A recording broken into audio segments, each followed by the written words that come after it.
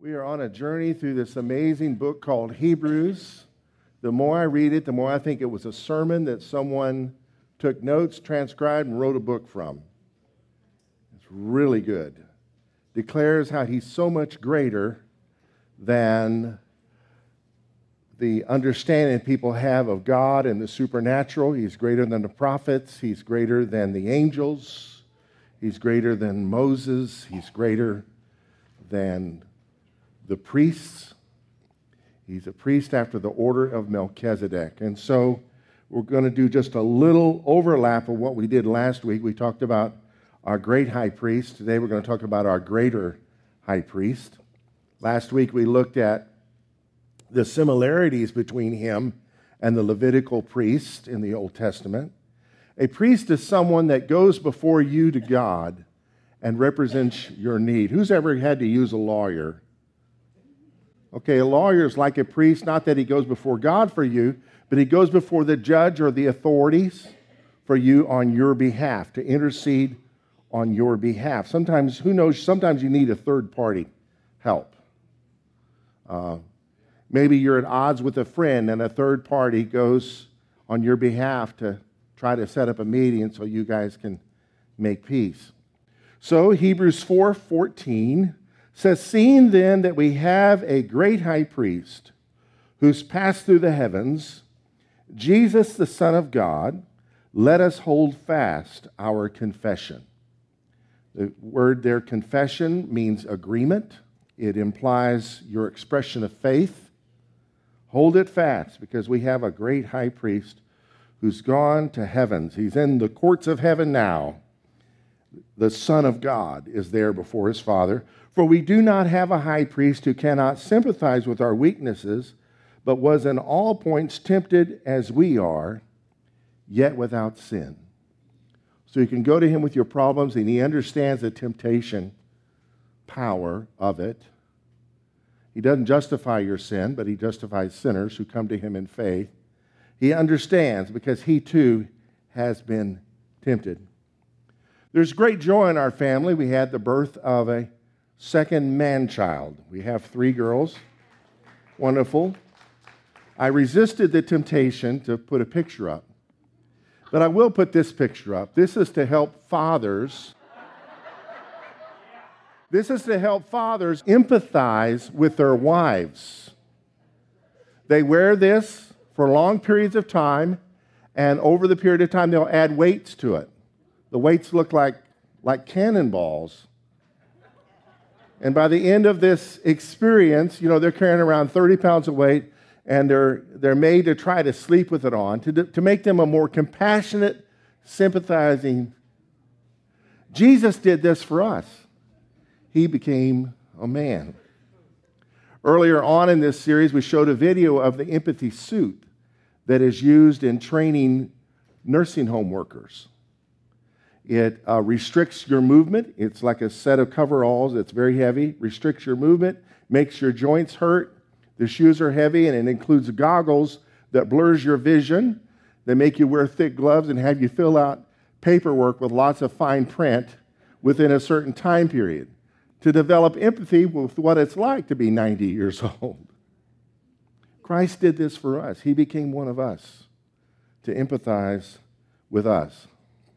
Chapter 4 ends with these words, "Let us therefore come boldly to the throne of grace in time of need, that we might have mercy and grace." You can come to him, sorry for your sins, but not.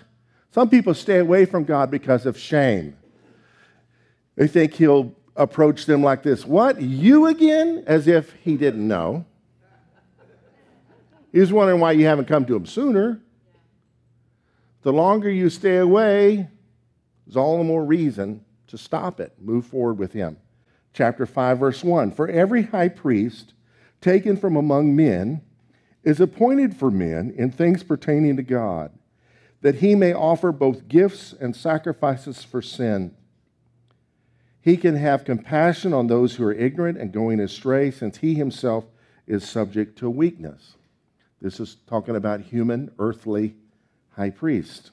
Because they're subject to weakness, they're able to have some compassion on those who unknowingly have sinned, or those who have gone astray, maybe purposely in some way. Because of this, he is required, as for the people, so also for himself, to offer sacrifices for sins. And no man takes this honor to himself, but he who is called by God, just as Aaron was. If you go to a priest, you want to go to one that is empathetic, right? You want to go to one that cares. If you go to a doctor, you want to go to one that cares, right? Here's an article on the need for doctors to not only have skills, but to actually care for you. You know? It's just one of his fingers. He's got 9 more. Take it off. You want him to at least feel a tinge of, oh, man. Is there another way? And no man carries this honor to himself, but he who is called by God, just as Aaron was. Verse 5, so also Christ did not glorify himself to become high priest, but it was he who said to him, you are my son, today I have begotten you. So Aaron, the first priest under the law, did not make himself priest. It was something that God did. And in Hebrew history, you didn't just make yourself what God didn't anoint you to be. Saul was anointed to be king, and he lost it because he thought he could also be a priest and stepped beyond the realm of his assignment. King Uzziah lost his health. Same kind of thinking. Korah thought he could be better than Moses, and the ground opened up and swallowed him and all his kinfolk. God is serious about our assignments. Who knows, we need to man our battle stations. So this, you are my son, today I have begotten you, comes from Psalm 2. And the context gives us a clue, something that I really want to emphasize today. He says in verse 6 of Psalm 2, yet I have set my king on my holy hill of Zion. This is Jesus. I will declare the decree. The Lord, that is Yahweh, has said to me, you are my son. Today I have begotten you. Ask of me, and I will give you the nations for your inheritance and the ends of the earth for your possession. This is speaking prophetically to the risen Christ, not the Bethlehem Christ. It's important to know that. Christ has always been. He's the Word of God. Bethlehem, the Word, became flesh. But he did die and arise from the dead. And in Acts chapter 13, Paul does an amazing job of connecting the resurrection to this promise that he was begotten. Today, it's a specific time. Today I have begotten you. Prior to that day, he was the lamb slain from the earth's foundation. You see that?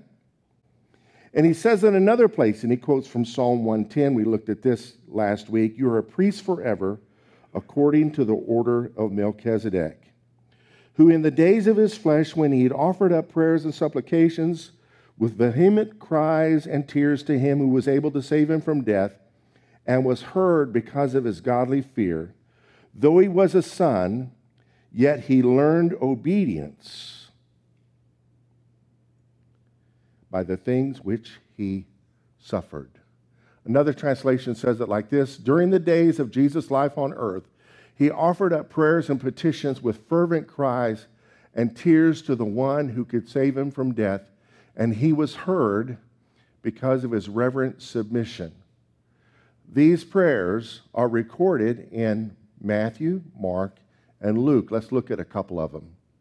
Matthew says, this is after the Last Supper, they cross the Kidron Brook, they go to the Mount of Olives, to the Garden of Gethsemane, and he says to them, my soul is exceedingly sorrowful, even to death.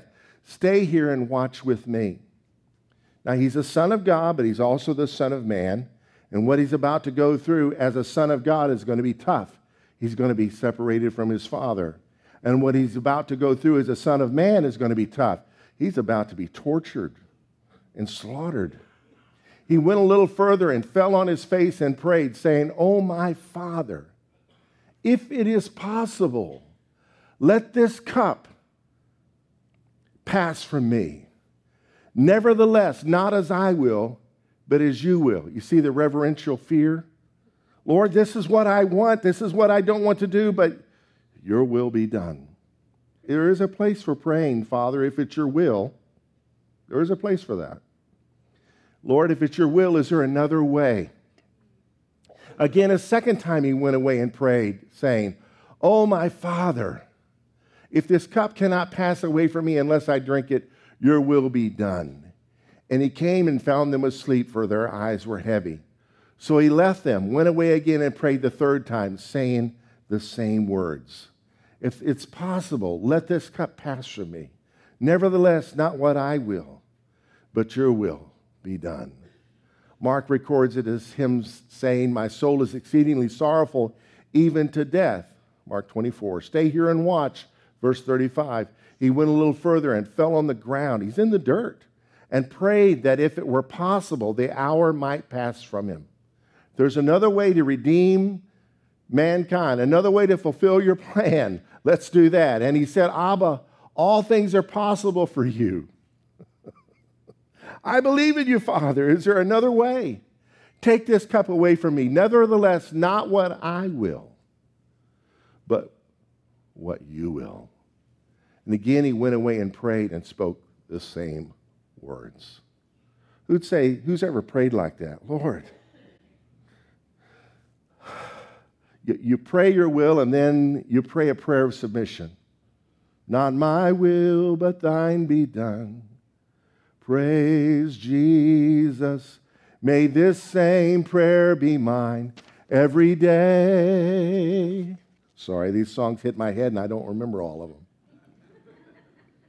Our text today finishes out, although he was a son, he learned obedience through what he suffered. And being made perfect, he became the source of eternal salvation to all who obey him, being designated by God a high priest after the order of Melchizedek. Let's pray. Lord, I pray in the name of Jesus that you would speak to us from your word, that we would, all of us, from the youngest to the eldest, get a grasp of who you are as our high priest. In Jesus' name, amen. If you've been a Christian very long, you understand the Lord is our crucified Savior. He's the Lamb of God that takes away the sins of the world. We know that. That's salvation. And we understand the resurrection. But we don't fully understand the ascension, that he ascended to be our high priest. We spoke last Sunday on our great high priest today, our greater high priest. He is greater. The biblical illustrator says this: there was no person in the Hebrew economy that was so revered as their high priest. While politically corrupted during the time of Christ, the title high priest was one that was revered and loved. The high priest was ordained to have compassion and was their highest ideal of purity. Boy, there certainly weren't that during Jesus' life. He represented God to his people, and he represented his people to God as their advocate. He was a ministry of mercy. Jesus Christ stood like a high priest to the people, and compassion was one of his greatest attributes, who not only represented humanity with their needs to God, but he also represented God to humanity. The word compassion is superior to the word sympathy. Sympathy is sorrow for the misfortune of another. Compassion is sorrow for the misfortune of another, accompanied by a strong desire to relieve the pain and remove the cause. And as our compassionate high priest, the Lord desires to sympathize with us and then to do something about it, to soothe the pain and deal with the cause. If you keep sinning the same sin over and over, the Lord will forgive you. He'll help you to forgive yourself, and he will help you to overcome it. Maybe you're not repenting of the real issue. Maybe the sin is anger. You hurt everybody around you because you're angry. And you repent, you just keep falling into anger again and again and again. Could it be that repeated sin is not the real issue? It's a manifestation. It's the fruit of a root. Maybe it's fear. Maybe it's a lack of surrender to the will of God. Maybe it's an unhealed hurt that the great high priest can help remedy and deal with. And you'll see all that other stuff be remedied. That's our compassionate high priest. Our Lord, knowing the height and depth and length and width of human experience and need, has gone up before God as our high priest there. In so doing, he represents to us the character of God himself, the reality of divine love. He is the visible manifestation of our invisible God, and yet he is also one of us. What an amazing combination. Our greater high priest, here's 10 quick realities that make his priesthood greater. There's some overlap with last week, but there's some new stuff here that we gleaned from this chapter. Our high priest has ascended to heaven. Seeing then that we have a great high priest who's passed through the heavens. There's the first heaven, the atmosphere of the earth. There's the second heaven, the universe, and there's a third heaven, wherever that is. And I don't think it's 10 zillion light years away. Sorry, Stevie Wonder. Our high priest is the Son of God. Who better to represent us than God's own Son? What a benefit we have. Our high priest can sympathize with us. We do not have a high priest who can't sympathize. He was tempted as we are in all points, which means he's tempted more than... The reason some of us haven't yielded to some temptations is we haven't been hit with them all. The reason some of us are not in jail is we didn't get caught. The Lord faced it all and overcame. So he's able to empathize with what it's like to be tempted. He can be approached boldly. Let us therefore come boldly to the throne of grace. Not timidly, not occasionally, boldly. How often? However often you need to, that we may obtain mercy and find grace to help in time of need. Mercy is like us not getting what we do deserve, and grace is like us getting what we don't deserve. Grace and mercy. So wonderful. Our high priest has been called by God. Yeah, from the foundation of the world. The entire Godhead was united in sending the Son of God, the Word of God, being made flesh, ultimately to become our high priest, to secure that connection we have with God. Christ did not glorify himself to become high priest. The Father did. This is my beloved Son, in whom I am well pleased. Those words were heard at his baptism, which parallels with the priesthood ordination. He's baptized by a member of the Levitical tribe, John the Baptist. His father Zechariah was a priest. Even though he was not a Levite, he was Judah. He's a priest after the order of Melchizedek. We'll talk about that in a moment. So he's washed. The priests were washed. There was a special sacrifice made for them. Well, no need for Jesus to have a sacrifice made for him, for the blood of the sacrifice was in his veins. That would soon be shed for us 3 years or so later. And the priest was anointed with oil at his ordination. No need for that. The Holy Spirit himself came down like a dove and landed on him there in the Jordan River as our priest. His priesthood is an eternal priesthood. This isn't some temporary thing. You are a priest forever after the order of Melchizedek. Now, Melchizedek, we'll talk about him in the coming weeks because he's mentioned a few other times in the book. He was a king and a priest. He's called the priest of El Elyon, the priest of the Most High God. He's the priest of the God who's the highest. You can't get any higher than Most High, right? There's no high like the Most High. He's the priest of the Most High God, and he's the king of righteousness and the king of a place called Salem, which means peace. Melchizedek was one to whom Abraham honored. He blessed Abraham. And Abraham gave him a tenth, a tithe of the blessings that the Lord had bestowed upon him by giving him victory in the battle. So the Levites are a lesser priesthood than Melchizedek, because they, not yet being born, were in the loins, Hebrews says, of Abraham, paying tithe or tribute, honor, to the one who's ministering to them, their father Abraham, named Melchizedek. So Christ, being who he is of the order of Melchizedek. Now, some people believe Melchizedek is Jesus, literally. Could be. Some believe he was a theophany or an angel. Not sure. He's definitely a picture of Jesus. Jesus is like Melchizedek. Melchizedek does not have a genealogy. He's just there. Bam! The king of righteousness, the king of Salem, the priest of the Most High God. Some people believe he's actually Shem, the favored son of Noah. He would have still been alive during that time. So Christ is a greater priest than the Levites, than the Aaronic priest. He's of the order of Melchizedek. He's greater. As a man, he surrendered to suffering for us.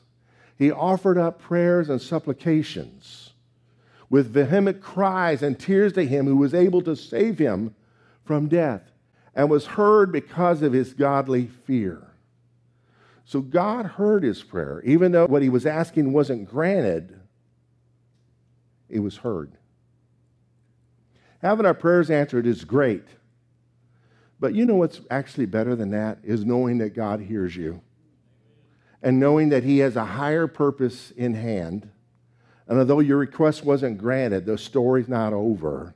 Something incredible is in the making. That's what happened with Jesus. Luke records this occasion. We didn't cover that a while ago in chapter 22, verse 41. He was withdrawn from them about a stone's throw. He knelt down and prayed, saying, Father, if it is your will, take this cup away from me. Nevertheless, not my will, but yours be done. Verse 43, then an angel appeared to him from heaven, strengthening him.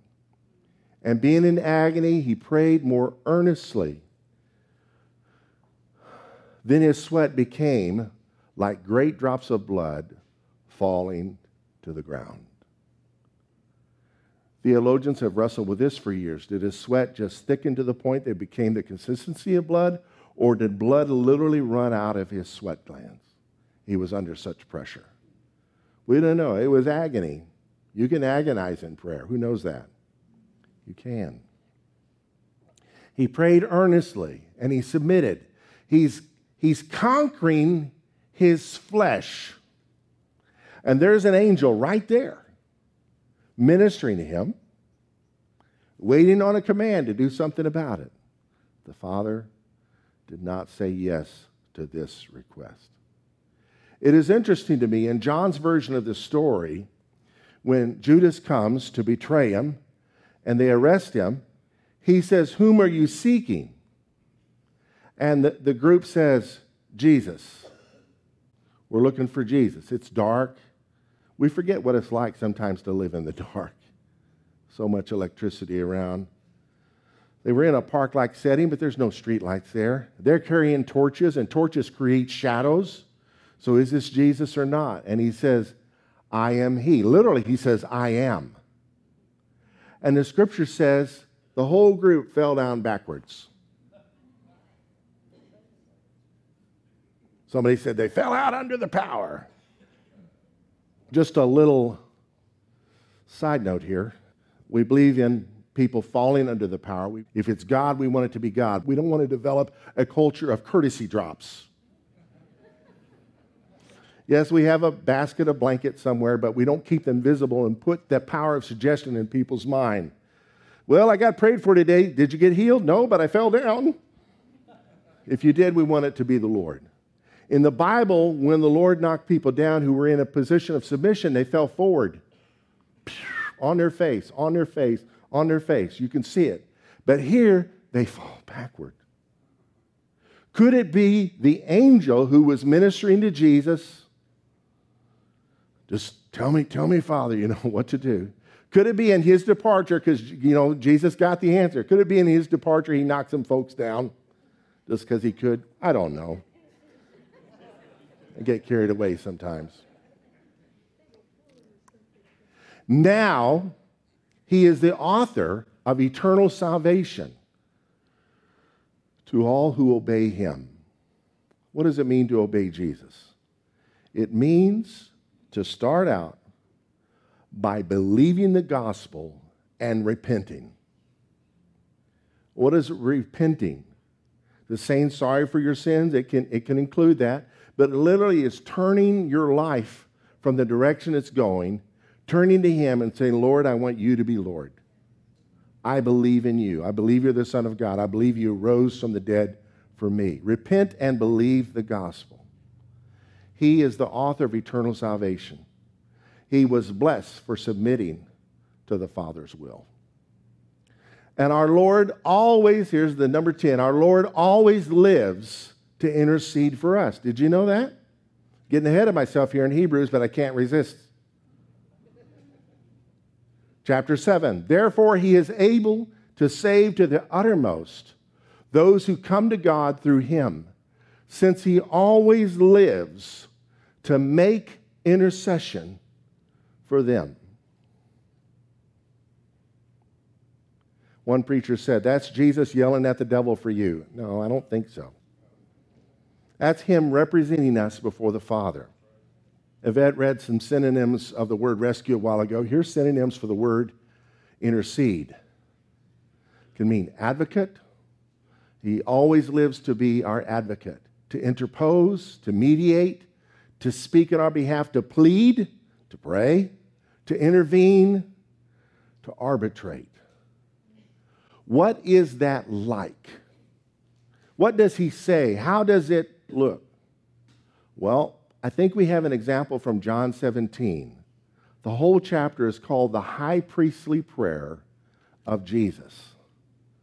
And the Gospel of John movie that came out in 2004 did an amazing job with this prayer. Here it is. I have told you this so that you will have peace by being united to me. The world will make you suffer, but be brave. I have defeated the world. After Jesus finished saying this, he looked up to heaven and said, Father,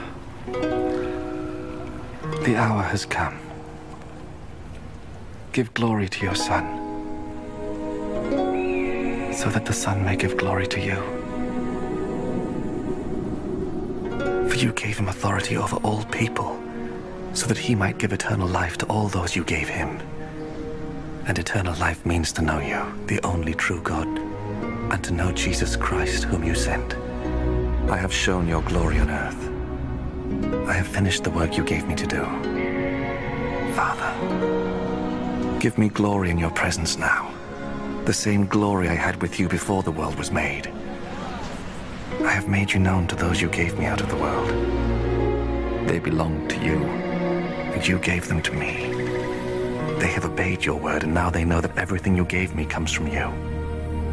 I gave them the message that you gave me, and they received it. They know that it is true that I came from you, and they believe that you sent me. I pray for them. I do not pray for the world, but for those you gave me, for they belong to you.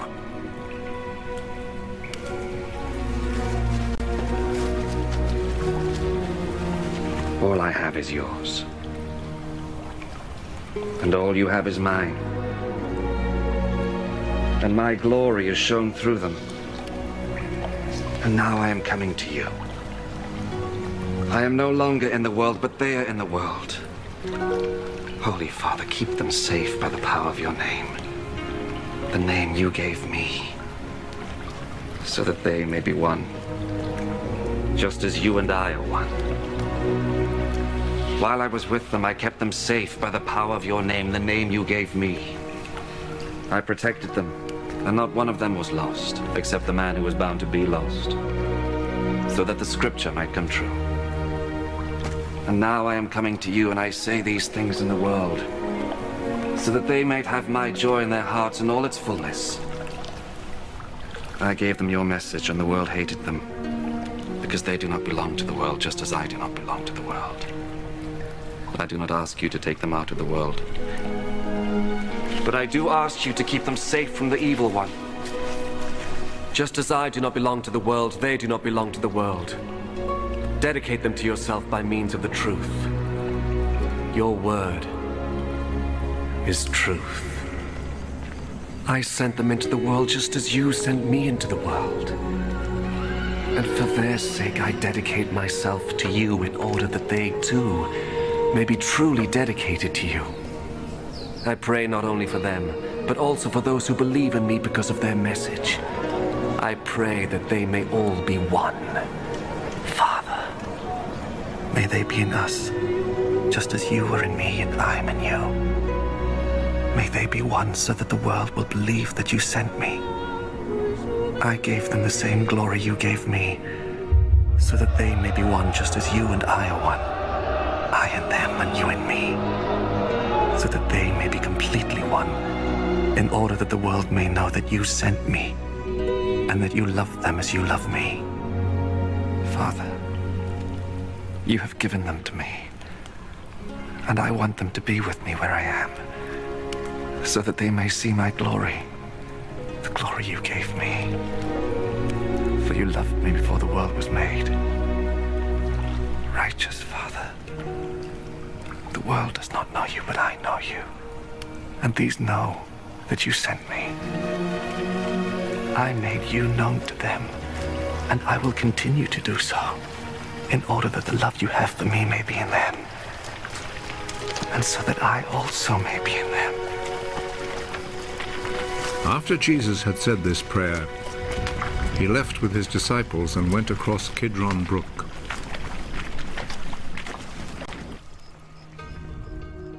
And that's when the prayers we read previously, not my will but yours be done, occurred. And then the arrest occurred. My favorite verse in that prayer is a statement, "This is eternal life, that they may know you, the only true God." Eternal life is all about knowing the only true God. If you don't know him, today's the day. So he ever lives to make intercession for us. He always lives to make intercession for those who come to God through him.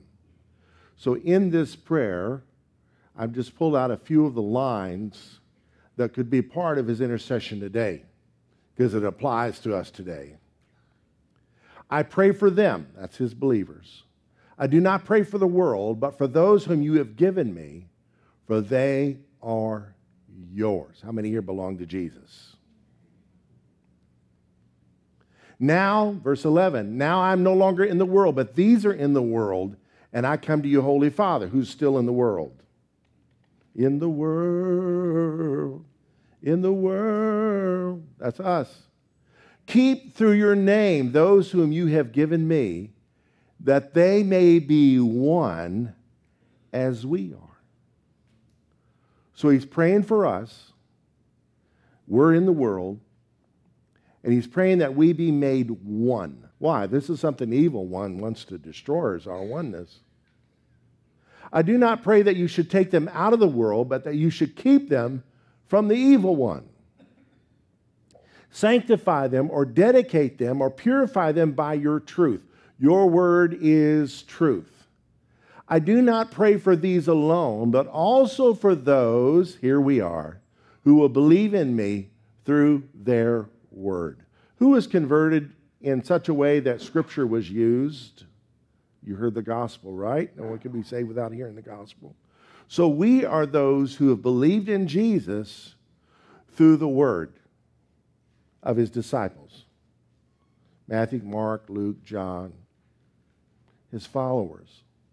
The Lord prayed for us in John 17, and he ever lives to make intercession for us now, that they all may be one, as you, Father, are in me, and I in you, that they also may be one in us, that the world may believe that you sent me. Now, I believe in the oneness of God, but I also believe in the greatness of God. And there are dimensions of the Godhead that are called persons or personalities. Personas probably is a better word. If the persona of the Son got offended at the persona of the Father, would they be one? No, he yielded to the will of the Father and went to the cross for us because of unity.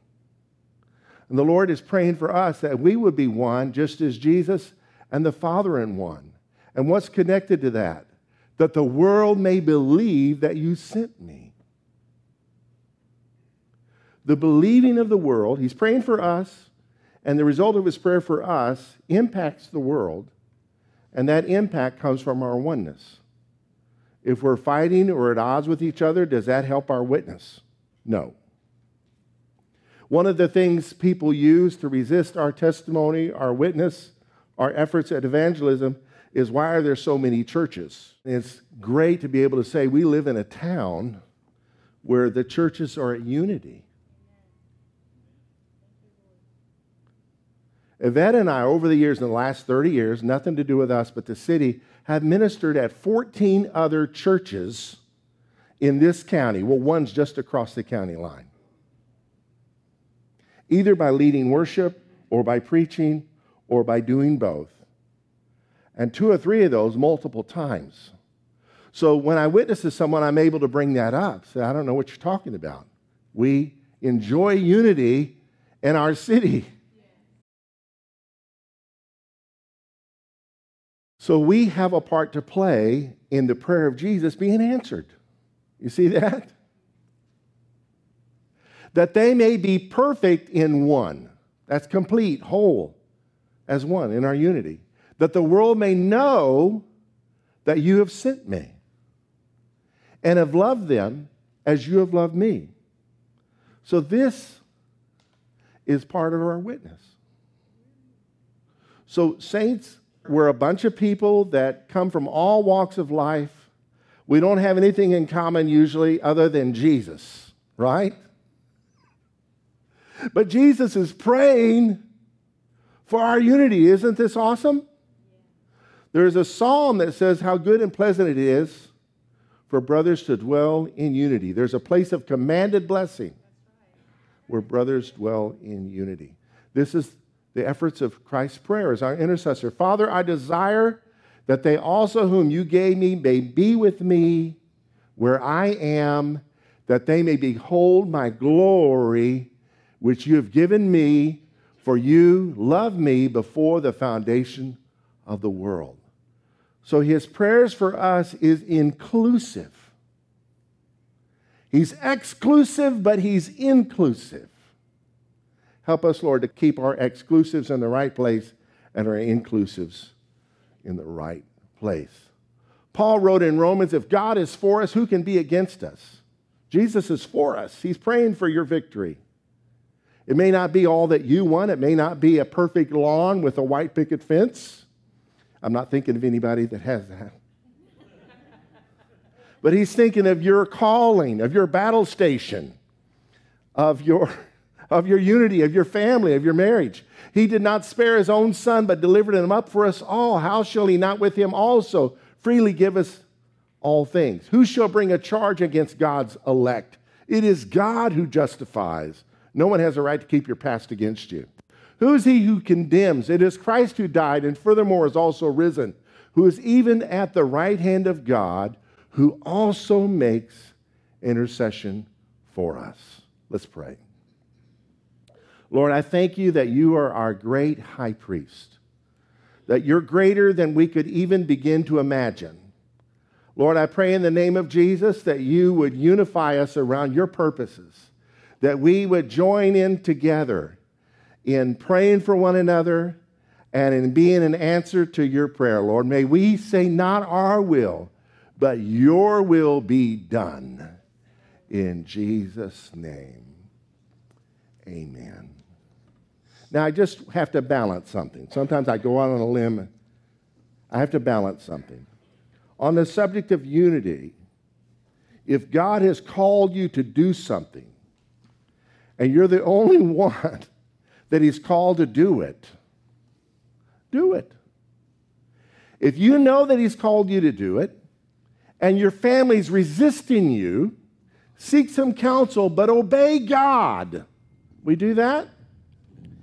Maybe he's called you to start a church or be a missionary or start some business that would benefit the kingdom or run for an office. Walk in unity as best you can, but obey God. I hope I didn't go too far out on that limb. Anyway, let's worship the Lord. When I was young, you called my name. I tried to run, but still you came. And you stepped into the dark, 'cause that's just the kind of God you are.